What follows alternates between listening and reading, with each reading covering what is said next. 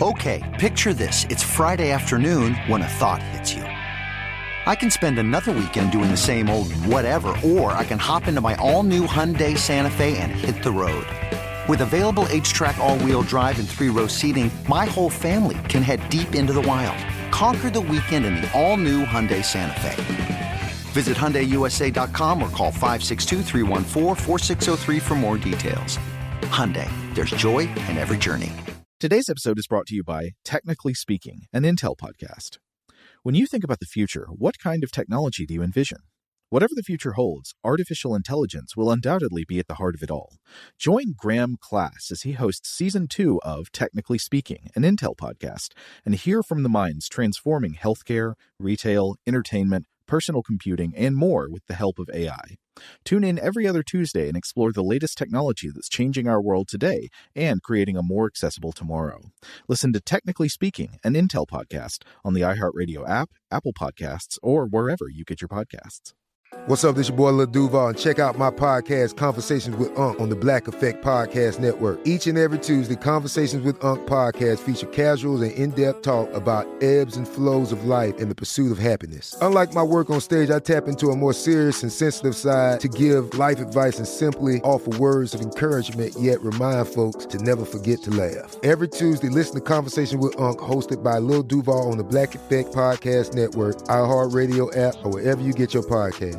Presented by AT&T. Connecting changes everything.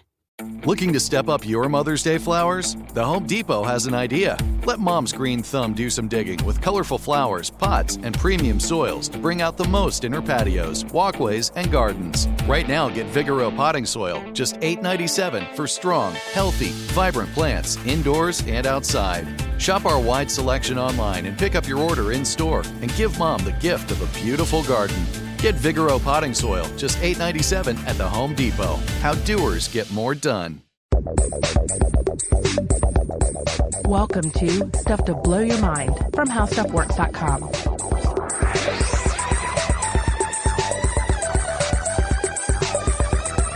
Hey, welcome to Stuff to Blow Your Mind. My name is Robert Lamb. And I'm Joe McCormick, and I want you to imagine yourself waking up in a cube-shaped room that is entirely purple, floor to ceiling, with no obvious doors or windows. You have no idea how you got there. One minute you're going to sleep in your bed at home, the next you wake up and you're in the purple room. So you wonder about your surroundings for a second, and you're like, how could I just be in a purple cube? And then something tickles at the back of your mind. Oh yeah, those purple room kidnappings. See, about 10 years ago, it was announced that for research purposes, the Institute would once a year need to randomly select 100 citizens and lock them in a purple room for a day. After your day in the room is finished, they let you out, and they give you all the ice cream you can eat. So it's annoying, it's an inconvenience, your plans for the day get superseded, but nothing too big to worry about. Then again, something else tickles your mind. Oh yeah, the purple room killer. This is an infamous at-large serial killer who, once every 5 years, kidnaps one person and locks them in a purple room before murdering them. So, given that all you know is you're in a purple room, and you don't know how you got there, should you worry? From inside, there's no way to tell whether the purple room you're in corresponds to one scenario or the other. So how do you know if you're just going to be inconvenienced for a day or if your life is in danger? Yeah, is this going to end in ice cream, or is this going to end in bloody murder? And not bloody murder, the flavor of ice cream that has become popular with the kids, actual murder. Wait, I can't tell if you're kidding. Is that a real flavor of ice cream? It is now. I'm envisioning it. Okay. Can't you see it? I'm thinking it's like a vanilla or maybe a coconut with intense red. Ben and Jerry's flavor. Yeah, it's got like cherries and it's got some bits of red velvet cake in it. Yeah, kids go wild for the taste of bloody murder. Also just got some human bones in it for some reason. Oh, that's nougat. Oh, okay. It freezes. It's a little tough. Well, so if you were actually in a scenario like this, far-fetched as it is, you could figure out whether you need to worry or not by doing some simple statistics, and I've made it pretty obvious which side is more likely. Every year, 100 people wake up in purple rooms as Institute research subjects, but they're going to be fine. That means every 5 years, 500 people are in this position. Meanwhile, every 5 years, only one person wakes up in the clutches of the evil Purple Room Killer. Fact is, more people who wake up in purple rooms are going to be Institute research subjects who are going to be fined than are going to be Purple Room Killer victims. So barring other information that would change the probabilities, the logic here is solid and you should probably relax. You are much, much more likely to be one of the people who's going to be okay. So why would we start with such a bizarre, far-fetched scenario? Well, today we're going to be referring to quite similar logic to explain why some philosophers and physicists have argued that at any given moment, though you do exist in a sense, it is overwhelmingly likely that I don't exist, and Robert doesn't exist, and you don't have a body, and you don't have a past, and there is no planet Earth, and all you actually are is a brain floating in space that is momentarily hallucinating sense experience and the memory of your entire life, and within a couple of seconds you're going to be destroyed by the vacuum of the cosmos. In case you couldn't realize already, this is going to be a thought experiment episode. We're going to be talking about a few different thought experiments. Based on real science. Yeah, the best ones generally are. Yeah.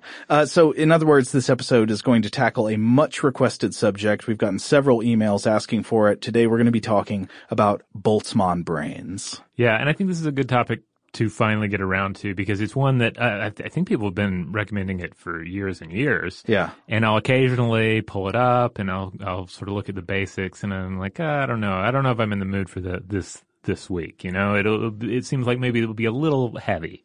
But here we are in the studio about to dissect these space brains for everybody. Now, you're probably, if you're not familiar with the argument, thinking like, how on earth could you say it's more likely that I'm a brain floating in space than that I'm a person with an actual life living on a rocky planet? We'll get there. We're going to take you along step by step. Yeah, and ultimately the idea here is not that you should question your personal existence or that you should seriously consider the possibility that you are a brain floating in space, but it forces us to reconsider what we know and what we think we know about reality. Yeah, about physics and cosmology. Mm-hmm. Now, actually, some people would argue that you should consider you're a brain floating in space, but we're probably not going to make that case today, but we'll see. We'll see where it takes us. So there are multiple ways of arguing that it's overwhelmingly likely that all that stuff is true. Your body doesn't exist, planet Earth doesn't exist, you're just a brain floating in space, hallucinating whatever you think's going on right now. And I'll start with a pretty simple way of arguing this. Probably the simplest one. It's the infinite universe full of space brains. Now, Robert, we've talked before on the podcast about the idea of the ultimate fate of the universe, right? Yeah. Based on current evidence, we can't know for sure how the universe will look given X time into the future. But we can have a pretty good idea based on current evidence. And there are definitely types of scenarios that are within the range of possibilities given the evidence of today and of the past. Some look more likely than others. For example, one of the things that's often floated as a possibility is the idea of the Big Rip, which predicts that the dark energy in the universe, the cosmic expansion energy, mm-hmm. will ultimately increase in density, and it will accelerate the rate of expansion of the universe and ultimately rip apart and disintegrate all matter. There is also the models like the Big Bounce that predicts a kind of cyclical version of the universe, that the universe will expand and then reach a certain point and then start to contract again back down to a singularity. Yeah, this is kind of like the fluctuating creation to destruction of the universe that actually closely mirrors the model that presented in Hinduism. Yeah. Where there's creation and destruction, creation and world destruction just going on forever and ever. And there actually is more than one way in modeling the cosmos to get multiple universes happening over and over again in a cycle. And we'll be exploring one of those ways today, not so much the Big Bounce, but a different one. But I think the ultimate fate of the universe that the majority of physicists think is most consistent with the evidence we have today is the lambda cold dark matter universe. Basically the idea that the universe just continues steadily expanding and cooling, heading out toward total entropy until stars use up their fuel and burn out, and then for a long time there's just a universe full of black holes and dust floating in space, and then even the black holes disappear over trillions of years due to Hawking radiation, and eventually the universe tends toward total equilibrium, a kind of uniform, random sea of cold,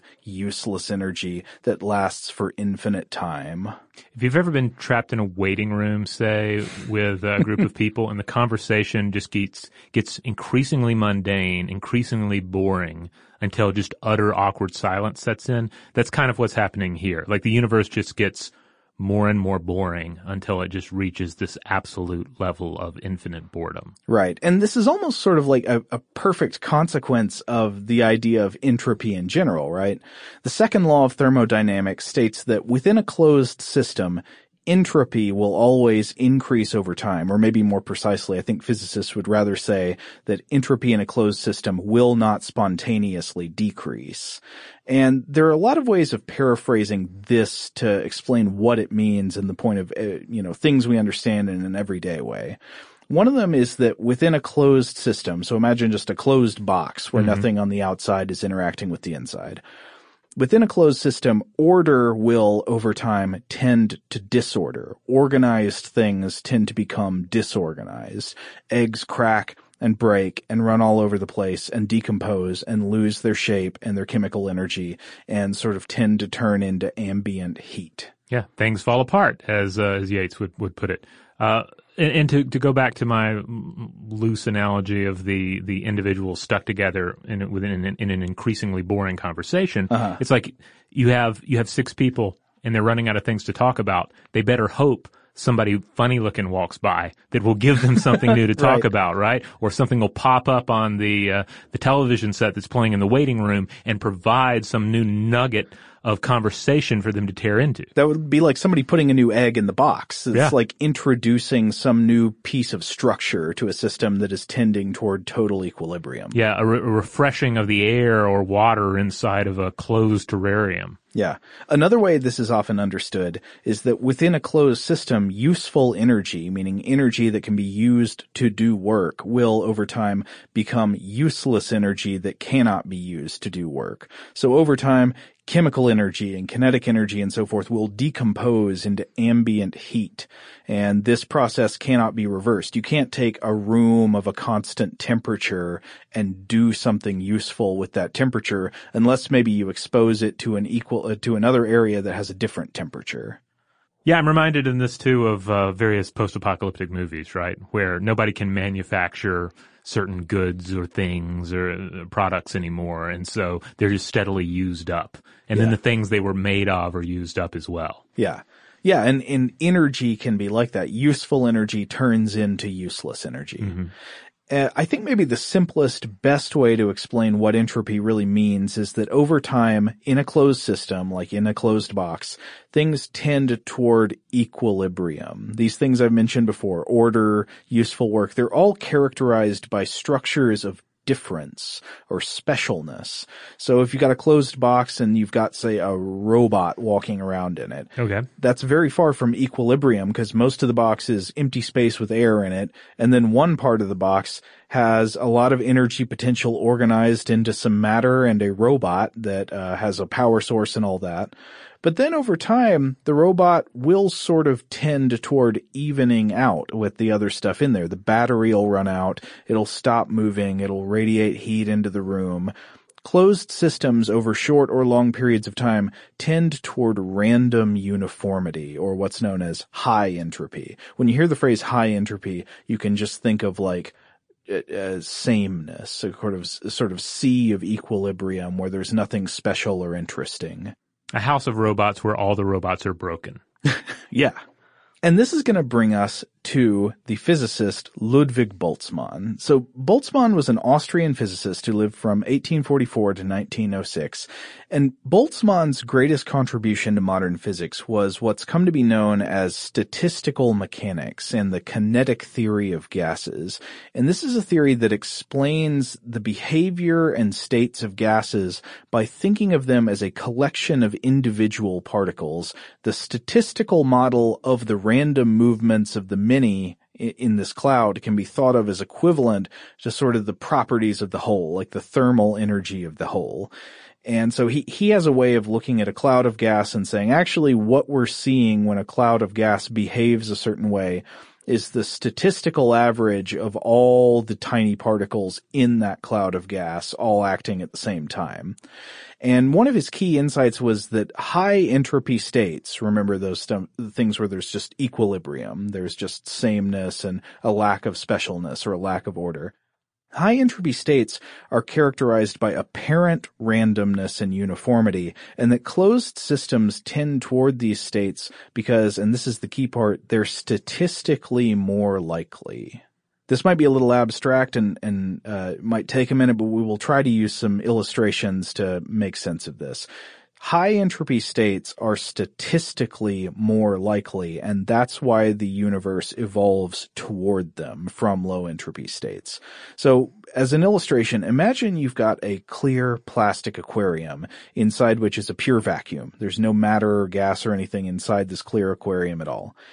And let's say you pump some yellow gas into the aquarium through a nozzle on one side. What do you expect to see, Robert?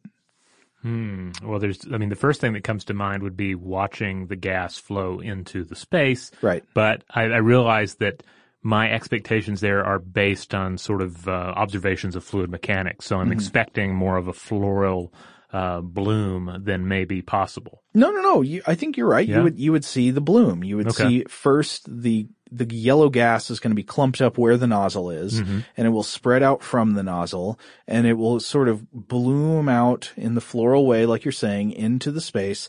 But over time, let's say you watch this happen for a few minutes and the nozzle gets shut off. What would you expect to see a few minutes later? Well, everything's going to dissipate, and it's going to sort of fill the space in an equal way. So there'll just maybe be like a slight yellowish tint to the vacuum. Right. It will disperse in order to completely and uniformly fill the aquarium containing it.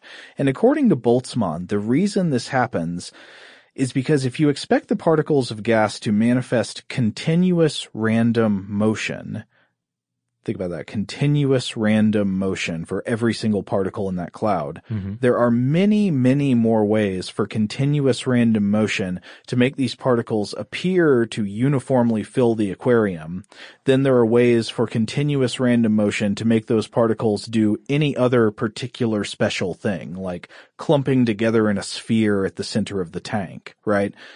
Random motion of the particles could make the particles clump together in a sphere in the middle of the tank, but that is overwhelmingly the minority of the ways that these particles could randomly arrange themselves, right?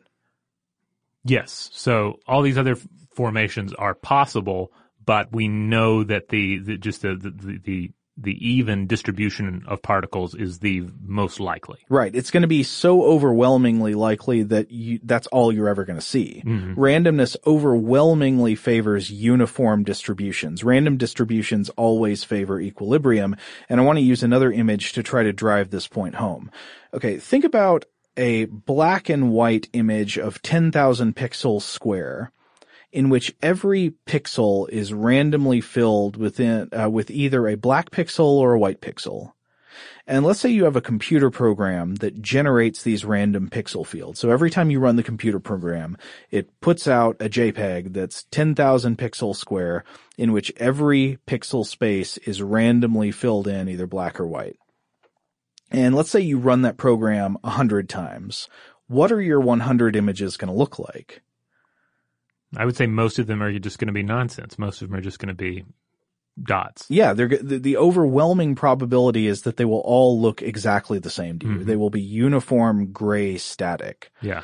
What's the probability that this computer program is going to turn out an image that draws a picture of B. Arthur juggling chainsaws? I would say very slim, Right. extremely slim. It's possible that it could draw that because there's enough space that a person could draw something like that in there. But the probability of that happening is so low that it's never, ever going to happen in our lifetimes. You could run the program 1 billion times and you would never draw that picture. I mean, this is basically the monkeys pounding on typewriters to produce the works of William Shakespeare. Exactly right. But here's the kicker. Let's say you run this program infinity times. What would it generate then? First of all, we know, like, you couldn't actually do this, right? Because there would be physical limitations on running a computer program infinity times. The computer would eventually break down as the universe tends toward its ultimate fate. Whatever energy source is powering it would probably run out. Well, let's just say for the sake of argument, you could run this program an infinite number of times. Well, in that case, not only would it generate a picture of B. Arthur juggling chainsaws, it would draw an infinite number of those pictures and an infinite number of variations on them. You'd also get Scooby-Doo juggling chainsaws. You'd also get B. Arthur juggling butterball turkeys. You'd also get the American flag. You'd also get weird variations on the American flag that just have like a bunch of clowns drawn on it. You'd get every possible picture you could get an infinite number of times. Yeah, and in this, we're really back in the Library of Babel that we've discussed in the show before. The idea, this thought experiment of an infinite collection of books. Not only all books that exist, but all possible books, most of which are nonsense. Right. So we're establishing that given infinite time to try variations, even though randomly assorted configurations of things will almost always turn up uniform randomness that looks like nothing to us, given infinite time, they will inevitably and infinitely turn up things that are ordered and look special and look interesting and look like pictures we recognize. So what happens when we map this back onto not a computer program drawing pictures, but to, say, particles in a gas cloud? We'll address that when we come back from this break. Shout out to Astapro for sponsoring this episode and providing us with free samples. Rob, as the local host with allergies here, they sent you some of their nasal spray to treat your allergies. What was your experience like? Yeah, that's right. I always wrestle with the pollen a bit when it rolls in during the spring, so they sent me the little nasal spray. I tried out the product, and yeah, it sure did help me get on top of my symptoms for the day. And it's so fast-acting, it was already kicking in before I left the house. Astapro is a first-of-its-kind nasal allergy spray. It's the fastest 24-hour over-the-counter allergy spray. It starts working in 30 minutes, while other allergy sprays take hours. Astapro is the first and only 24-hour steroid-free allergy spray. Astapro delivers full prescription-strength indoor and outdoor allergy relief from nasal congestion, runny and itchy nose, and sneezing. Get fast-acting nasal allergy symptom relief with Astapro. Go to astaproallergy.com for a discount so you can get Astapro and go today. ASTEPRO allergy.com. Astapro and go. Use as directed for relief of nasal congestion, runny nose, sneezing, and itchy nose due to allergies. Today's episode is brought to you by Technically Speaking, an Intel podcast. When you think about the future, what kind of technology do you envision? Whatever the future holds, artificial intelligence will undoubtedly be at the heart of it all. Join Graham Class as he hosts Season 2 of Technically Speaking, an Intel podcast from Ruby Studio in partnership with Intel. Explore the future of technology that's rapidly evolving our world today with the help of AI. There's still so much work and research needed to fully understand the power and potential of AI, and Intel is at the forefront of implementing AI in revolutionary technology that's changing the world we live in for the better. In each episode, Graham interviews the minds transforming medicine and healthcare, retail, entertainment, personal computing, and more while pioneering new uses for AI in these spaces. Tune in every other Tuesday and explore the latest technology that's changing our world today and creating a more accessible tomorrow. Listen to Technically Speaking, an Intel podcast on the iHeartRadio app, Apple Podcasts, or wherever you get your podcasts. Today's episode is brought to you by Visible. If you haven't heard of Visible, now you have. They're the wireless carrier that's making wireless visible. It's in the name. Get a one-line plan with unlimited 5G data powered by Verizon, just $25 a month, every month, taxes and fees included. Having a one-line plan means you only need you to save. No estranged roommates, exes, cousins twice removed, or AI-powered humanoid robots needed. And because $25 a month really means $25 a month, you can call, text, stream, whatever, as much as you want without worrying about getting dinged at the end of the month. No hidden fees, no surprises. No, really. It's like the old saying goes, you can't judge a book by its cover, but you can judge a company by its name. So spread the word. Tell all your friends there's a wireless company out there with transparency in their name, and they're called Visible. Start saving on wireless today at Visible.com. Monthly rate on the Visible plan for data management practices and additional terms, visit Visible.com. Okay, picture this. It's Friday afternoon when a thought hits you. I can waste another weekend doing the same old whatever, or I can conquer it. I can hop into my all-new Hyundai Santa Fe and hit the road. Any road. The steeper, the better. Because my all-new Santa Fe is available with H-Track all-wheel drive, so I can hit the trail without a worry in the world. Heck, with 3 rows and best-in-class rear cargo space, I can pack the whole family in with all our gear. We've got available dual wireless charging for our phones, so we'll never lose touch with civilization, and we won't lose touch with the primordial power of Mother Earth. So which is it? Waste the weekend or do something a little more epic? And conquer it in the all-new Hyundai Santa Fe. Visit HyundaiUSA.com or call 562-314-4603 for more details. Hyundai, there's joy in every journey. All right, we're back. So we've essentially set the stage for order to emerge from chaos. Right. Kind of spontaneously over vast periods of time, just based on pure probability. Right. Order tends to never emerge from chaos because we don't have enough time to let that happen. Mm-hmm. But if you've got infinite time to play with, then not only could order come from chaos, it inevitably will. There's no preventing it from happening, and it will happen an infinite number of times. Now, let's go back to the gas particles we were talking about earlier. I described this scenario where there is an aquarium where you pump some yellow gas into it. Mm-hmm. And you just watch this cloud disperse. Once the cloud fills the aquarium, it's just going to sit there equally dispersed in the aquarium forever, and it's never going to change. For all reasonable scenarios, this is never going to decrease in entropy and organize itself into something orderly.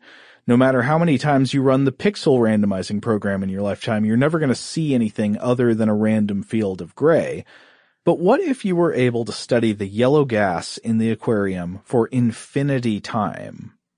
Well, then the same principle would hold true, right? According to Boltzmann's discoveries, you can describe the behavior of the particles in a gas cloud by constant random motion, continuous random activity.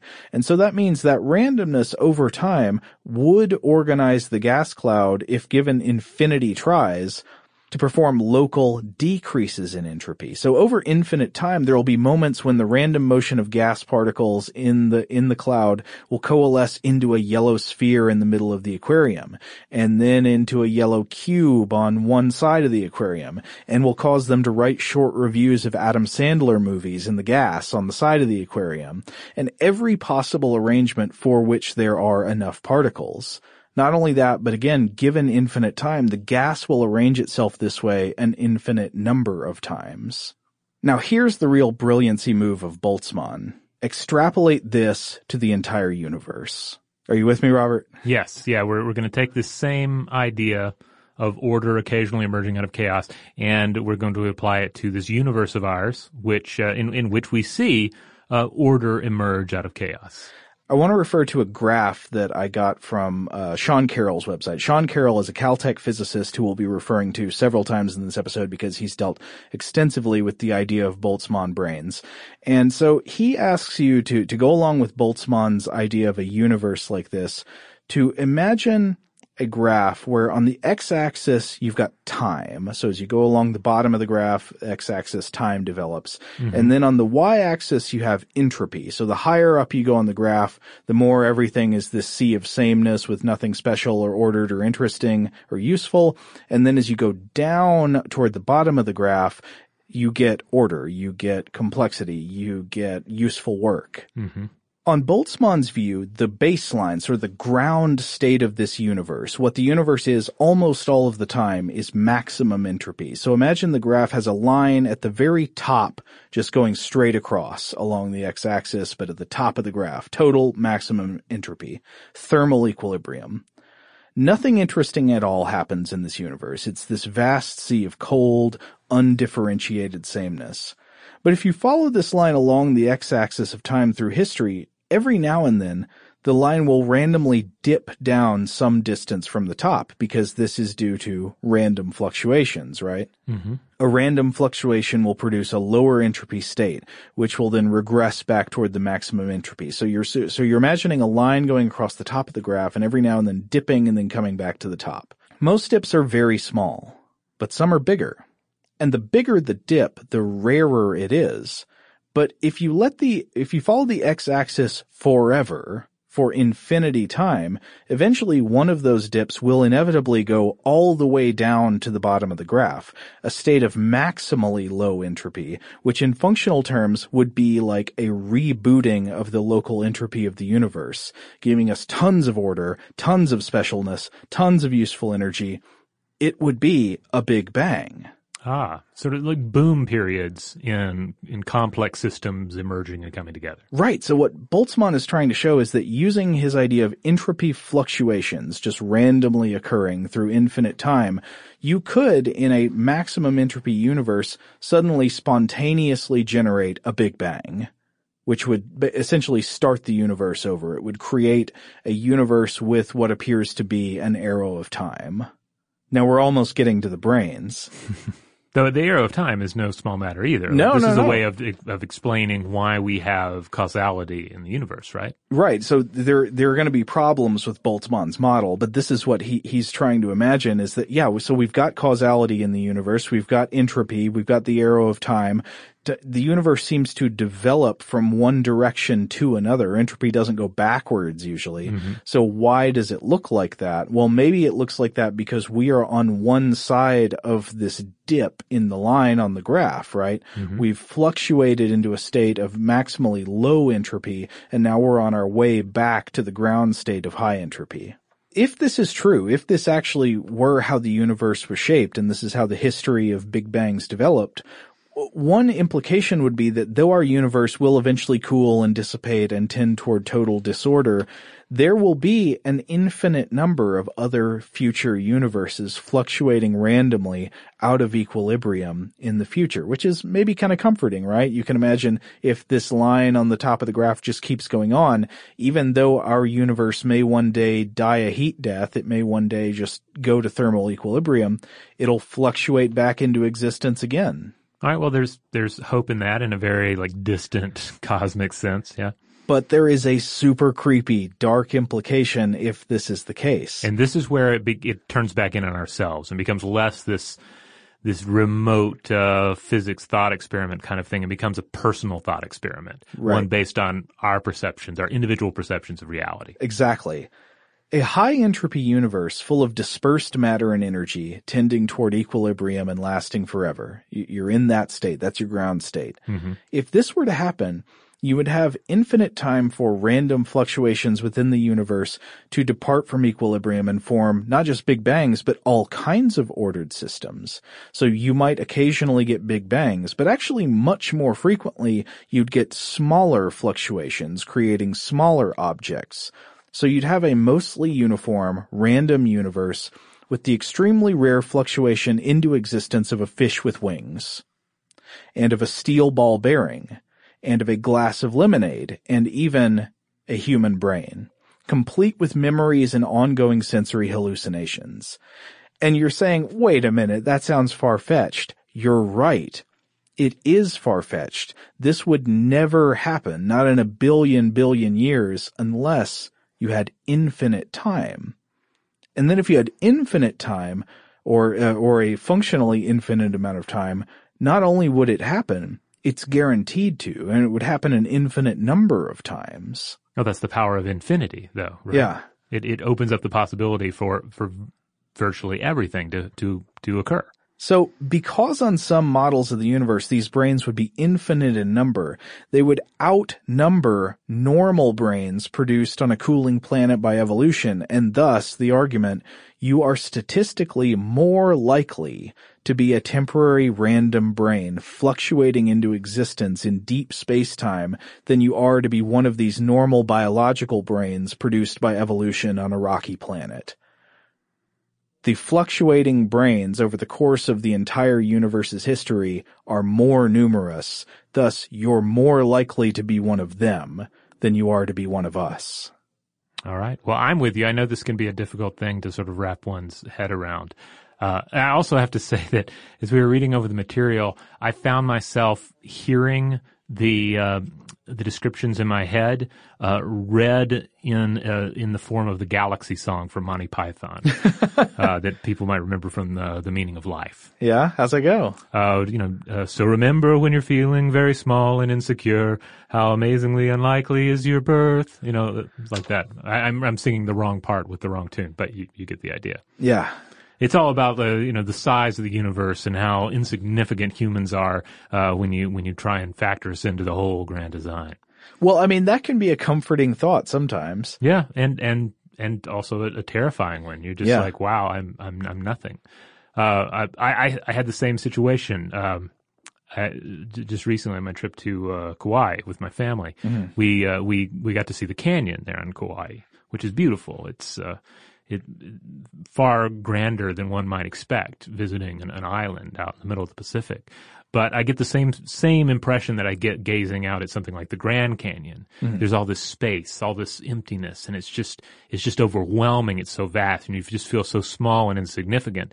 And then it's no wonder that small children don't see what the big deal is, because they can hardly conceive of life and death, and therefore the idea of just a vast yawning emptiness is just kind of boring to them. Once you try to conceptualize infinity, it really does change your perspective on everything. Yeah.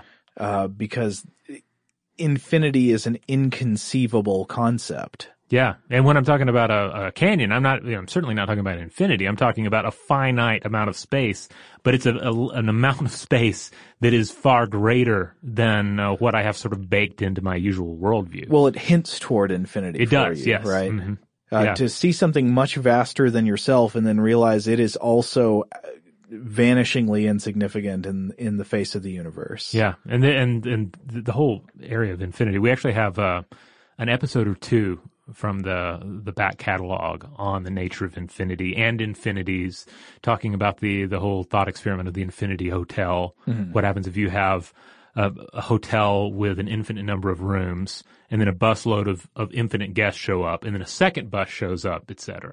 Yeah, I mean, a lot of these thought experiments about infinity tend to indicate that there's something wrong with your starting assumptions. Mm-hmm. And that may be actually where we're going with the Boltzmann brains here. Hopefully that's what we are. Otherwise, you're going to have to accept that you are statistically a Boltzmann brain and not a biological organism evolved on a rocky planet.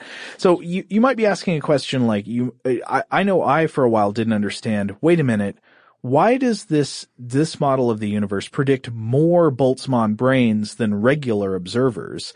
In an infinite universe, wouldn't there be an infinite number of both, right? You get an infinite number of Big Bangs creating rocky planets with evolution, giving rise to infinite normal biological observers. Then you'd also have infinite Boltzmann brains floating in space, fluctuating out of nothing. Why would space brains, which we have no proof that they exist, why would they have privileged status over actual organic brains, which, unless everything is an illusion and we're actually space brains, unless that is the case, we have definite proof that they exist. If you go back to our random pixel field program, remember we were discussing earlier the computer program that randomly creates images by randomly filling in one pixel at a time, black or white, in a big field. If you give that program infinite time, how often will it draw a smiley face on a grid of pixels that's 100 by 100? And then, given infinite time, how often will it draw a smiley face on a grid of pixels that's 1,000,000 by 1,000,000 pixels? Both occurrences are extremely rare in real time. and both will happen an infinite number of times given an infinite number of tries. But the 100 by 100 smiley face will nevertheless happen much more often than the 1,000,000 by 1,000,000 smiley face because it requires a smaller number of coincidences. Here's one for you. Hopefully this is not going too far off the point, but imagine Connor McLeod from the Highlander films lives forever, an infinite number of years, infinite number of days. So that means when you think, how many times is he going to use the restroom versus how many times is he going to cut off somebody's head? Right. All right. Now, not factoring in the idea that there's going to be a finite number of immortals, et cetera. Yeah. Just know that those are two things that Connor McLeod does if you watch these films and presume that he has normal biological functions. He's going to use the bathroom and he's going to cut off heads. But the frequency at which he goes to the bathroom is going to be greater than the frequency at which he cuts off heads. Unless he's like a really prolific head cutter offer. Maybe, but I'm still going with the assumption that he's going to urinate more than he decapitates. Okay. If given an infinite lifespan, he is going to cut off infinite heads and he's going to take infinite leaks and infinite poops. But the poops and the leaks are going to be greater infinities than the heads. This has been gorgeous. So let's extrapolate that to the universe again. There's an infinite universe full of stuff in equilibrium, and there are entropy fluctuations. And those entropy fluctuations can create things. They can create, and let's say I want to use an entropy fluctuation like that to create regular human observers through evolution, just like us. First, I need to get a universe-sized amount of matter and energy randomly into one place. So it will form a new Big Bang and create lots of useful energy, stars, galaxies, which in turn create planets, some of them habitable, on some of which intelligent life will evolve and observe the universe. Again, on this model, that can happen. Random entropy fluctuations are going to eventually produce Big Bangs. But because that requires so much more of the content of the universe to randomly fluctuate into an ordered state, it will happen far less often than random fluctuations turning into smaller objects like a fish with wings or like a brain. So it's actually more likely and thus more common for a brain to spontaneously appear in space than for a Big Bang to spontaneously coalesce. So what are we talking about when we're talking about brains in these thought experiments? That's a good question, because what we're really talking about is observers, right? Mm-hmm. You're just trying to account for the fact that you are able to be here saying, wait a minute, what kind of universe am I in, right? Anything that could say, wait a minute, what kind of universe am I in, counts as an observer. So it technically wouldn't really need to be a biological brain made out of all these weird fatty cells and neurons like our brains are made out of. The objects produced by fluctuation that you supposedly probably are don't have to be brains like this.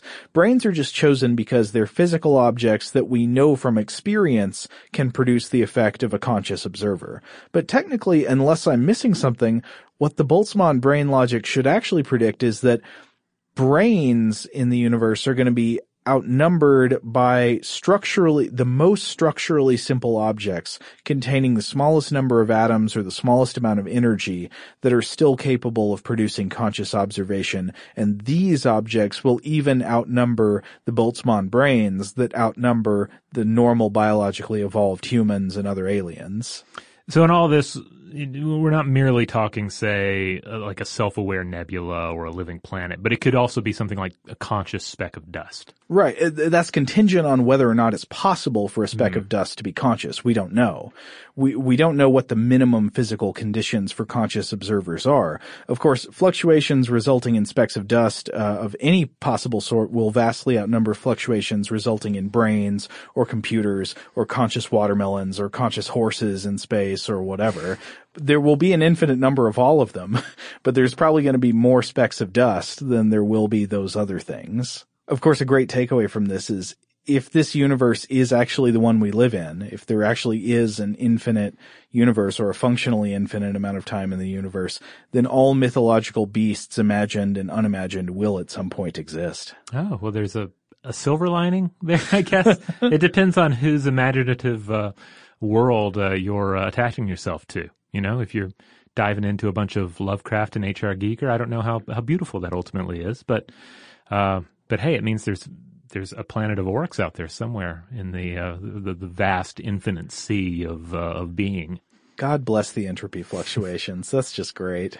Now, I guess we've got to get to the big question, which is that we've now outlined this thought experiment, but does it mean that we have to be convinced by it? Are we doomed to accept that we are statistically, in fact, Boltzmann brains? I want to assure you, some very smart physicists argue no, you don't have to accept that that's the case, even though it does seem statistically more likely, because there might be problems with the assumption going into this thought experiment, and we're going to explore that later in the episode. All right, we're going to take a quick break, but we'll be right back. Today's episode is brought to you by Technically Speaking, an Intel podcast. When you think about the future, what kind of technology do you envision? Whatever the future holds, artificial intelligence will undoubtedly be at the heart of it all. Join Graham Class as he hosts Season 2 of Technically Speaking, an Intel podcast from Ruby Studio in partnership with Intel.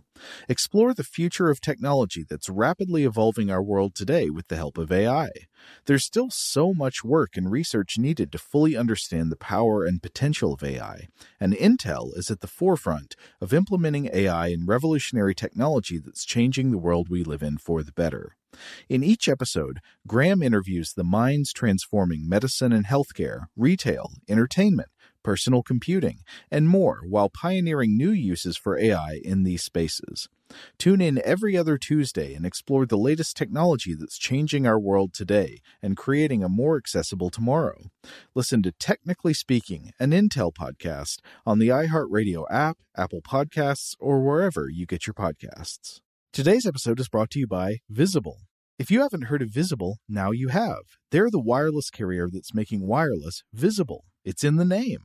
Get a one-line plan with unlimited 5G data powered by Verizon, just $25 a month, every month, taxes and fees included.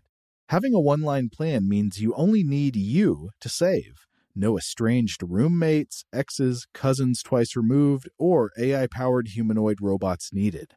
And because $25 a month really means $25 a month, you can call, text, stream, whatever, as much as you want without worrying about getting dinged at the end of the month. No hidden fees, no surprises. No, really. It's like the old saying goes, you can't judge a book by its cover, but you can judge a company by its name. So spread the word. Tell all your friends there's a wireless company out there with transparency in their name, and they're called Visible. Start saving on wireless today at Visible.com. Monthly rate on the Visible plan for data management practices and additional terms, visit Visible.com. Okay, picture this. It's Friday afternoon when a thought hits you. I can waste another weekend doing the same old whatever, or I can conquer it. I can hop into my all-new Hyundai Santa Fe and hit the road. Any road. The steeper, the better.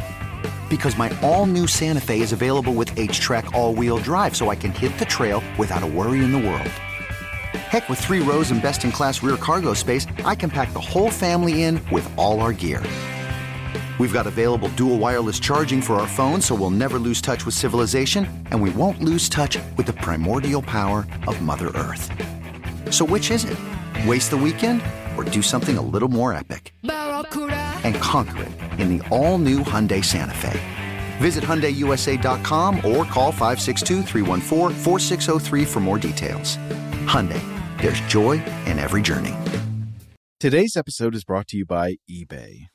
eBay Motors is here for the ride. Remember when you first saw the potential? And then, through some elbow grease, fresh installs, and a whole lot of love, you transformed 100,000 miles and a body full of rust into a drive that's all your own. Look to your left. Look to your right. It's official. No one's got a ride like this.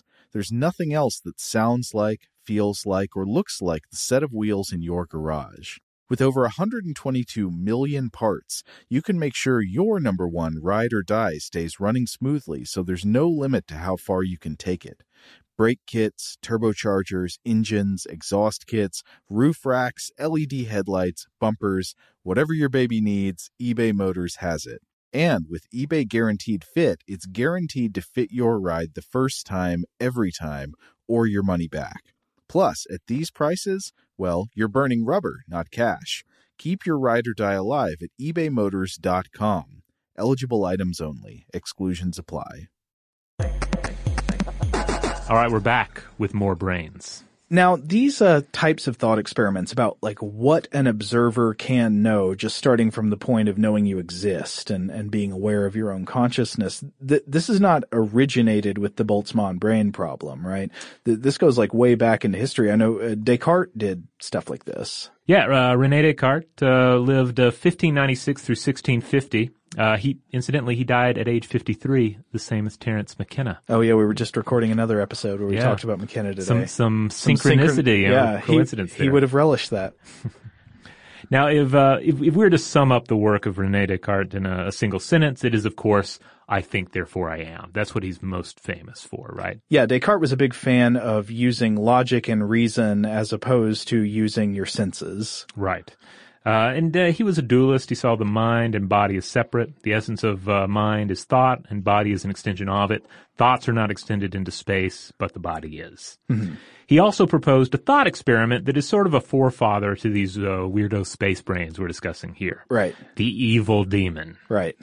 So he presented this in his work, Meditations on First Philosophy, in which the existence of God and the immortality of the soul are demonstrated. Yep. That's one heck of a title. That's from 1641. Well, a lot of times people forget this, that like what he's remembered for, I think, therefore I am, but that's for him part of a proof of God's existence. Yeah. It's kind of the case with a number of the different ideas that he trots out, right? I mean, they can kind of be taken up by either side. Yeah. So when he's talking about the evil demon here, it's essentially an exercise in Cartesian skepticism. He presents the idea that everything that you think you observe could in fact be an illusion inflicted upon you by an evil demon. As far as you know. Yeah. I mean, another example he brings up in this is mistaking dream for waking experience. So in other words, our perceptions and sensations, they can deceive us. Mm-hmm. It falls to each of us to be able to distinguish between true and false beliefs. Not to truly outwit a demon or escape from a, particularly potent dream, but to navigate a reality full of fallible data and ideas. And so in other words, it's important to remain skeptical in one's world. Yeah, I mean, this is a thing we don't usually think about all that much from day to day, but it is a philosophically interesting foundational question, which is, how much stock do you put in the evidence of your senses? Yeah. If you just deny the evidence of your senses, you're locked into a pretty ridiculous place and you can't really live a life, right? But if you say it's impossible for the evidence of my senses to be wrong, then you're opening up yourself to the possibility of like, okay, if you're experiencing a hallucination, you're not going to be able to be convinced that the thing you're seeing is in fact erroneous data. Yeah. The first hallucination that you experience, the first false memory that you encountered would be a potentially life-wrecking occurrence. Yeah. Now there's a modern variant of all this, and this was first presented by Hilary Putnam in Reason, Truth, and History in 1981. It is the brain in a vat argument. Good old brain in a vat. Yeah, and we touched on versions of this. I believe there was a science fiction story that we discussed by Daniel Dennett. Oh yeah. The one where his brain gets taken out of his body. Yes. Yeah. I think this story is called Where Am I? Yes, yeah. And he had a nice robust sci-fi setting that went along with this, and it was rather nice. I recommend reading it. But and that was basically the scenario. These scenarios usually involve a brain that's been removed from your body and hooked up to a computer that deceives you with the experience of being a living, embodied being. But in Putnam's version, it's very stripped down. There are no evil demons. There are no evil supercomputers. There's no mad scientists. All you have... That's a bummer. Yeah, well, it's stripped down for a reason. Right. Because when you start adding in all those details, you start tweaking it and asking questions. Well, how mad was the scientist? You know? You want it as stripped down as possible to make it more plausible. Right. Yeah. And it'll become more obvious why it's so stripped down. But basically all you have brains, you have vats, and you have a laboratory supercomputer that stimulates the brains. Anything else would just be a complicating plot element. Okay, so what does Putnam think about this? Okay. So, well, there's what he thinks and what the skeptic would argue. So simply put, the skeptic would argue that we cannot know if the brain in a vat hypothesis is false. Okay. And if it's true, there's no difference in our perception of reality. Therefore, we actually don't know any propositions about the external world because these propositions would be false if the vat hypothesis is true. So the simple version goes like this. If you know X, and X can be anything, give me an example. What's a truth you take for granted? Water, when heated sufficiently, turns into steam. Okay. If you know that heated water turns into steam, and I mean really know it, then you know that you are not a brain in a vat. Okay? Yeah, okay. But here's the thing. The second point is you do not know that you are not a brain in a vat. You cannot prove this. And so the third point is you do not know that heated water turns into steam. I must say I'm quite skeptical of the brain in a vat argument. But I mean, I respect the thoughtfulness of it. There is a certain logic at work here.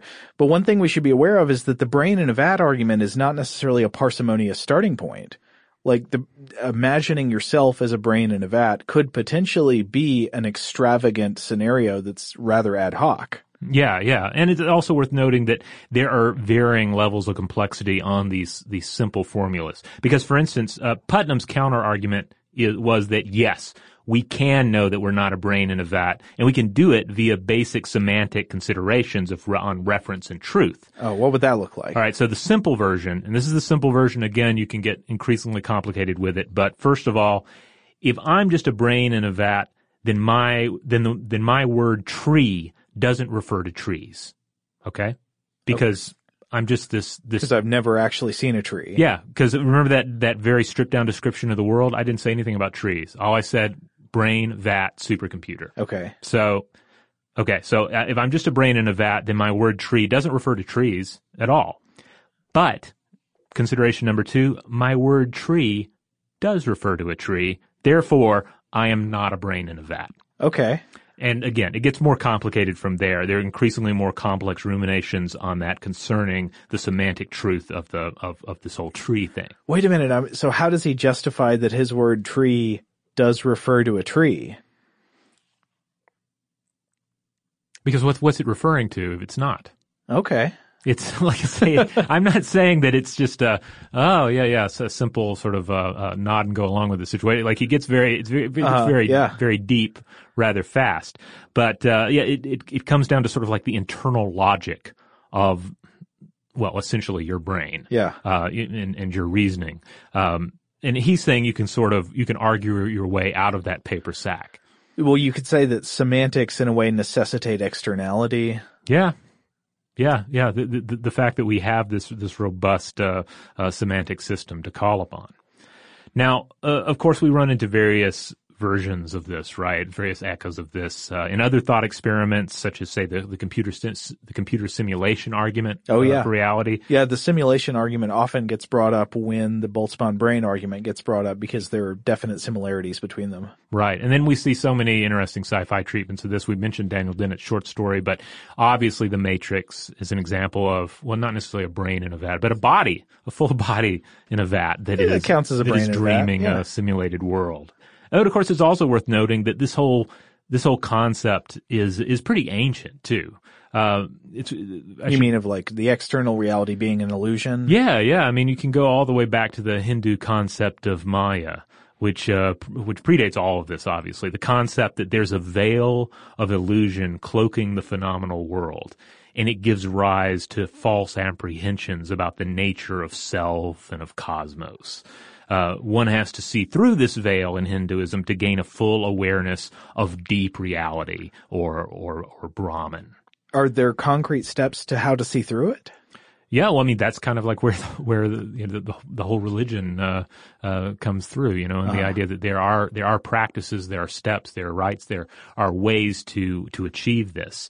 I'm just going to read a quick line from the Upanishads from the first millennium BCE. This whole world the illusion maker projects out of Brahman, and in it by illusion the other is confined. So, a lot of life then comes down to like, how do I see out of my illusions? How do I see through them and grasp like the true reality of the world? The irony, I think, here is that that is a great project. How do you see beyond your illusions? But that one of your illusions could be that your mind has been captivated by a probably false argument that your world is an illusion. Yeah, that's kind of the risk too with the Boltzmann scenario, right? Yeah. Are we not just creating another illusion in our attempt to grasp absolute reality? Well, yeah, I think some physicists would say definitely yes. So I think it's time to ask the question, is there any escape from the Boltzmann brain paradox? What would physicists say about this paradox? Is there a way out of it, or are you trapped by the logic of you must be statistically a brain floating in space? There are several ways to answer this question. First of all, I think we should start with something the physicist Sean Carroll points out. I mentioned him earlier. Mm-hmm. He says the Boltzmann brain paradox is, quote, cognitively unstable. And that means that while it does seem true to us based on logic and probability, it also undermines its own foundations. Because if we were just a random fluctuation of a brain full of memories and hallucinations of current sense experience, and our lives never happened, and the past never existed, and all of the premises on which the statistical argument that you are a Boltzmann brain is based would be hallucinatory and unfounded in reality, there would have been no Ludwig Boltzmann, right? There would be no guarantee that the universe is one in which the laws of physics give rise to random fluctuations. Also, you would have no confidence that you could have real problem-solving intelligence, since you've never actually tested it out against the world outside. You never needed to evolve any kind of problem-solving reasoning. If you really were a Boltzmann brain, there would be absolutely no reason to think that the process of thought leading you to believe yourself to be a Boltzmann brain was valid or sound. So, and I could be misinterpreting this, but is the idea here that there's too much internal consistency in the illusion for our lives and our existence to truly be an illusion of this Boltzmann brain? Well, it's that the argument for the fact that you're a Boltzmann brain is based on premises that you have obtained through the history of scientific research. And like the only reason for you to think you're a Boltzmann brain is because the past did exist and we've done science and you can use logic and all that. If none of that was actually true and maybe the universe doesn't have random entropy fluctuations and all that, then how would you know you're a Boltzmann brain? Essentially, one would be using Maya to arrive at Brahman, which is the reverse of the proposition. Yeah, you'd be using something that is necessarily an illusion in order to discover the fact that you are an illusion. Okay. Yeah, that makes sense. So it's cognitively unstable. It undermines the very evidence and logic that allowed us to arrive at the conclusion of the Boltzmann brain paradox. All right. Well, that works for me. I'm going to write that on a postcard and put it in my pocket and pull that out the next time I'm terrified of the brains. Now, I think the way Carroll uses this is not that it necessarily disproves the Boltzmann brain hypothesis, but that it should make us suspicious of it.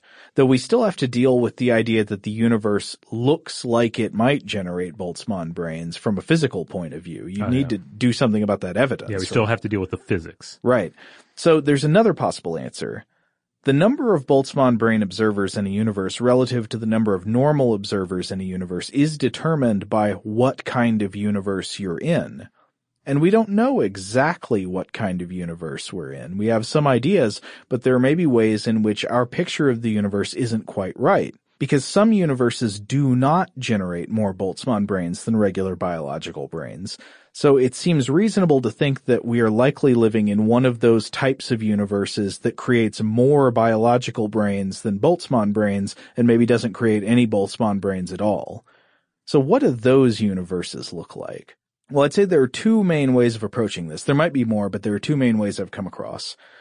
First of all, what if the universe has a different history and ultimate fate? I would call these states collectively infinity denial. Okay. If you live in a state of infinity denial, there are not infinite or functionally infinite amounts of time in which Boltzmann brains can arise, meaning they'll probably never exist at all. I mean, remember how crazily unlikely this is. You put yourself back in real headspace for a second. A brain fluctuating into existence in space, unless there are pretty much infinite opportunities, that is never, ever going to happen. So in a universe that has a fixed beginning and end, and does not have infinite time, even if it has a very vast age, right, you're just not going to see it occur. Right. Well, I mean, it depends on on what kind of vast you're talking about. Right. Like how many orders of magnitude you go. At some point, obviously, there's not like a number infinity, but at some point the universe does become so vast in time scale that you could generate Boltzmann brains, but that's a kind of vastness that's incomprehensible to us. But if there are these infinity denial limits on the shape of space-time in the age of the universe, then Boltzmann brains are dead in the water. And I want to use one example that Sean Carroll and Kimberly Body have put forward, which is in their paper, Can the Higgs Boson Save Us from the Menace of Boltzmann Brains? So essentially they explore the possibility that, quote, the Higgs field will decay via bubble nucleation sometime in the future, dramatically changing the physics of our universe. So to paraphrase, the decay of the strength of the Higgs field will periodically destroy the universe and cause it to transition into a different type of vacuum with different laws of physics. Now that wouldn't be great for us, but that would be interesting because it would avoid the Boltzmann brain problem, right? If the physics properties of space change over time due to the weakening of the Higgs field or a change in the Higgs field, then you would potentially have a universe where there would not be these vast opportunities in which Boltzmann brains could arise. Okay. And again, this is another scenario that would interrupt essentially the flow of infinity. Exactly. And another way you could do this would be the other side of the coin, which would be fluctuation denial. What if the universe actually isn't able to fluctuate a brain or any other kind of conscious observer into existence, and the only way conscious observers can come into existence is by regular old biological evolution? And this comes back to the point you made about we don't know what, like, we don't know the limits and the minimum requirements for consciousness. Yeah. I think we're talking about dust specks. Could a dust speck become conscious? We don't know, but it's also likely that the only way to arrive at consciousness is via biological evolution. That's the only way we know about. Right. But, I mean, there could be other ways. And so that's one thing. A weird possibility would be that what if you just, like, materialize brains in space, but for some reason brains like that can't become conscious? That's possible. Okay. Then you would never expect to be one of those observers. Then you could say, okay, it's more likely I'm a biological evolved organism. It's kind of hard to imagine how that would happen, like why those brains would be denied access to consciousness, but that's possible. Well, I mean, without going down the rabbit hole of consciousness discussions, I mean, you could make the argument for all the various species with brains on our planet that are not conscious by various definitions of consciousness. Yeah, as far as we know. Yeah. But there's another way of doing this that goes directly to the fluctuation potential of space itself. For Boltzmann brains to randomly fluctuate into existence in the universe, we need a process by which those fluctuations could occur. And so if we go back to our clear plastic aquarium, those fluctuations were explained via the apparently random motion of particles in a gas cloud in a closed system. But in the universe, we're not talking just about random motion of particles in a gas cloud. We're talking about fluctuations decreasing local entropy, which would be caused by quantum mechanical fluctuations in the vacuum energy of space-time. I know that's kind of abstract. I can't honestly get too deep in explaining what that means because that is deep cosmology and it's way over my head. But basically the idea is that there is virtual particle potential in empty space, and that it appears like empty space has the power to undergo random fluctuations which generate events and energy and temperature and stuff. And we definitely observe what appear to be vacuum fluctuations in the universe. The solution here is a different way of interpreting those fluctuations. What if they're not a property of space itself, but of some other special condition? Like, what if space is not fluctuating, then empty space cannot create a brain or anything else? And this is explored in another paper by authors Sean Carroll and Kimberly Body, also with the author Jason Pollock, called De Sitter Space Without Dynamical Quantum Fluctuations. Explaining it on his blog, Carroll summarizes this by saying, quote, What we call quantum fluctuations aren't true dynamical events that occur in isolated quantum systems. Rather, they are a poetic way of describing the fact that when we observe such systems, the outcomes are randomly distributed rather than deterministically predictable. But when we're not looking, a system in its ground state, like an electron at its lowest energy orbital around an atomic nucleus, isn't fluctuating at all, it's just sitting there. And in de Sitter space, an empty space with a positive cosmological constant, all of the fields are in their ground states. If we were to probe empty de Sitter space with a particle detector, it would certainly detect particles, but there are no particle detectors around. So, in fact, the quantum fields are sitting there quietly in a stationary state with no definite particle number. Therefore, these kinds of fluctuations aren't really happening. Okay. Now, does that defeat Boltzmann brains? I feel like it may have defeated my brain. Yeah, I mean, you have to get into the physics to explain that. And again, I can't pretend to explain all of the ideas about the quantum mechanical fluctuations of the vacuum energy of space. But essentially, Carroll and Boddy and Pollock here are arguing that if you take a certain view of what quantum mechanics means on the cosmological scale of what's going on with quantum mechanics in empty space, then you actually don't have a problem of fluctuations that could bring objects into random existence if you've got an empty dead universe. So the idea here is we have a room full of typewriters and chimpanzees, but most of the chimpanzees are dead. They're all dead. Nothing's typing. So yeah, you do have an infinite room. You've got an infinite room full of infinite monkeys and infinite typewriters, but none of them are typing. Okay. So that's the no fluctuations model. Essentially, Boddy, Carroll, and Pollock are proposing an empty, cold universe of space that doesn't produce Boltzmann brains because it is not like the aquarium full of gas with its random continuous motion of particles. Instead, it's an empty universe as long as nothing becomes entangled with it, and it just sits there and does absolutely nothing, and there are no fluctuations. Now, of course, all that's dependent on their argument in the paper being correct, which I am not a physicist, I can't adjudicate, and so I don't have an opinion on that.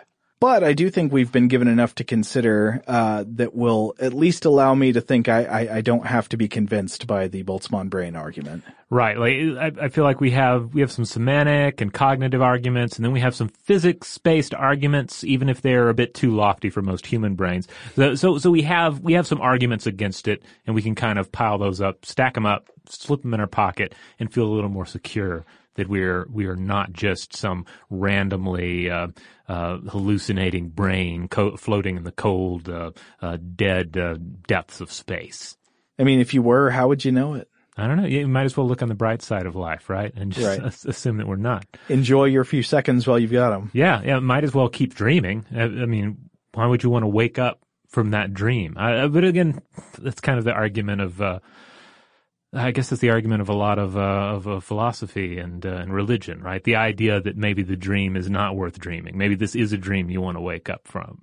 Maybe it's not a pleasant dream anymore. Maybe the more pleasant reality would be the Boltzmann brain floating in a sea of nothingness. I dissent. I argue that lower entropy is better. It is just objectively better. All right. Well, hopefully our listeners out there will have some thoughts on all of this. Are you afraid of the Boltzmann brain? Do you, how much stock do you put in some of these arguments for it and against it? And hey, I'd also love to know just what are some of your favorite sci-fi examples of this sort of idea, this sort of a brain in a vat, a brain spontaneously generating out of nothingness in space. Best brain in a vat movie's got to be RoboCop 2. Oh God, that is such a good one. Why didn't they do more of a philosophical treatment of that character of Kane? Kane Wonders. Tom Noonan. Yeah, man. Maybe that's in the novelization. That would be wonderful. There's a novelization of RoboCop 2? I assume there has to be. Like the timing was right for there to be a novelization. Is it Alan Dean Foster? Maybe. But that would be so perfect if whoever did the novelization spent a whole chapter or two just really biting into the existential worries of Kane. What am I? Am I really a RoboCop 2, or am I just the brain of a psychopath inside of a RoboCop 2? We've got to stop. We've got to call it there. All right. Well, if you want to interact with us, hey, head on over to any of our social media accounts, Facebook, Twitter, Tumblr, Instagram. Also, check out stufftoblowyourmind.com. That is the website. That's where you'll find all of the podcast episodes, as well as some blog posts, links out to our various social media accounts. And hey, if you want to help us out, if you want to support the show, I can't stress this enough. Rate and review us wherever you have the ability to do so, because that will ultimately help us and empower us to put out more episodes. Thanks, as always, to our excellent audio producers, Alex Williams and Tari Harrison, and big thanks to Paul for stepping in as a guest producer today. I think Paul does an excellent job. So, if you would like to get in touch with us, you can email us at blowthemind@howstuffworks.com.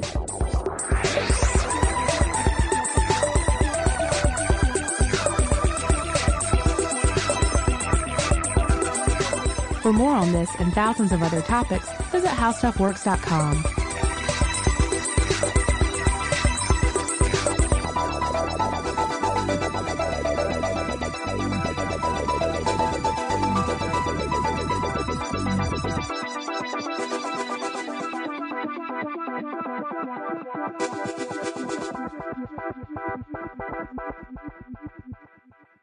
Today's episode is brought to you by Visible. The future of wireless is here, and it's transparent.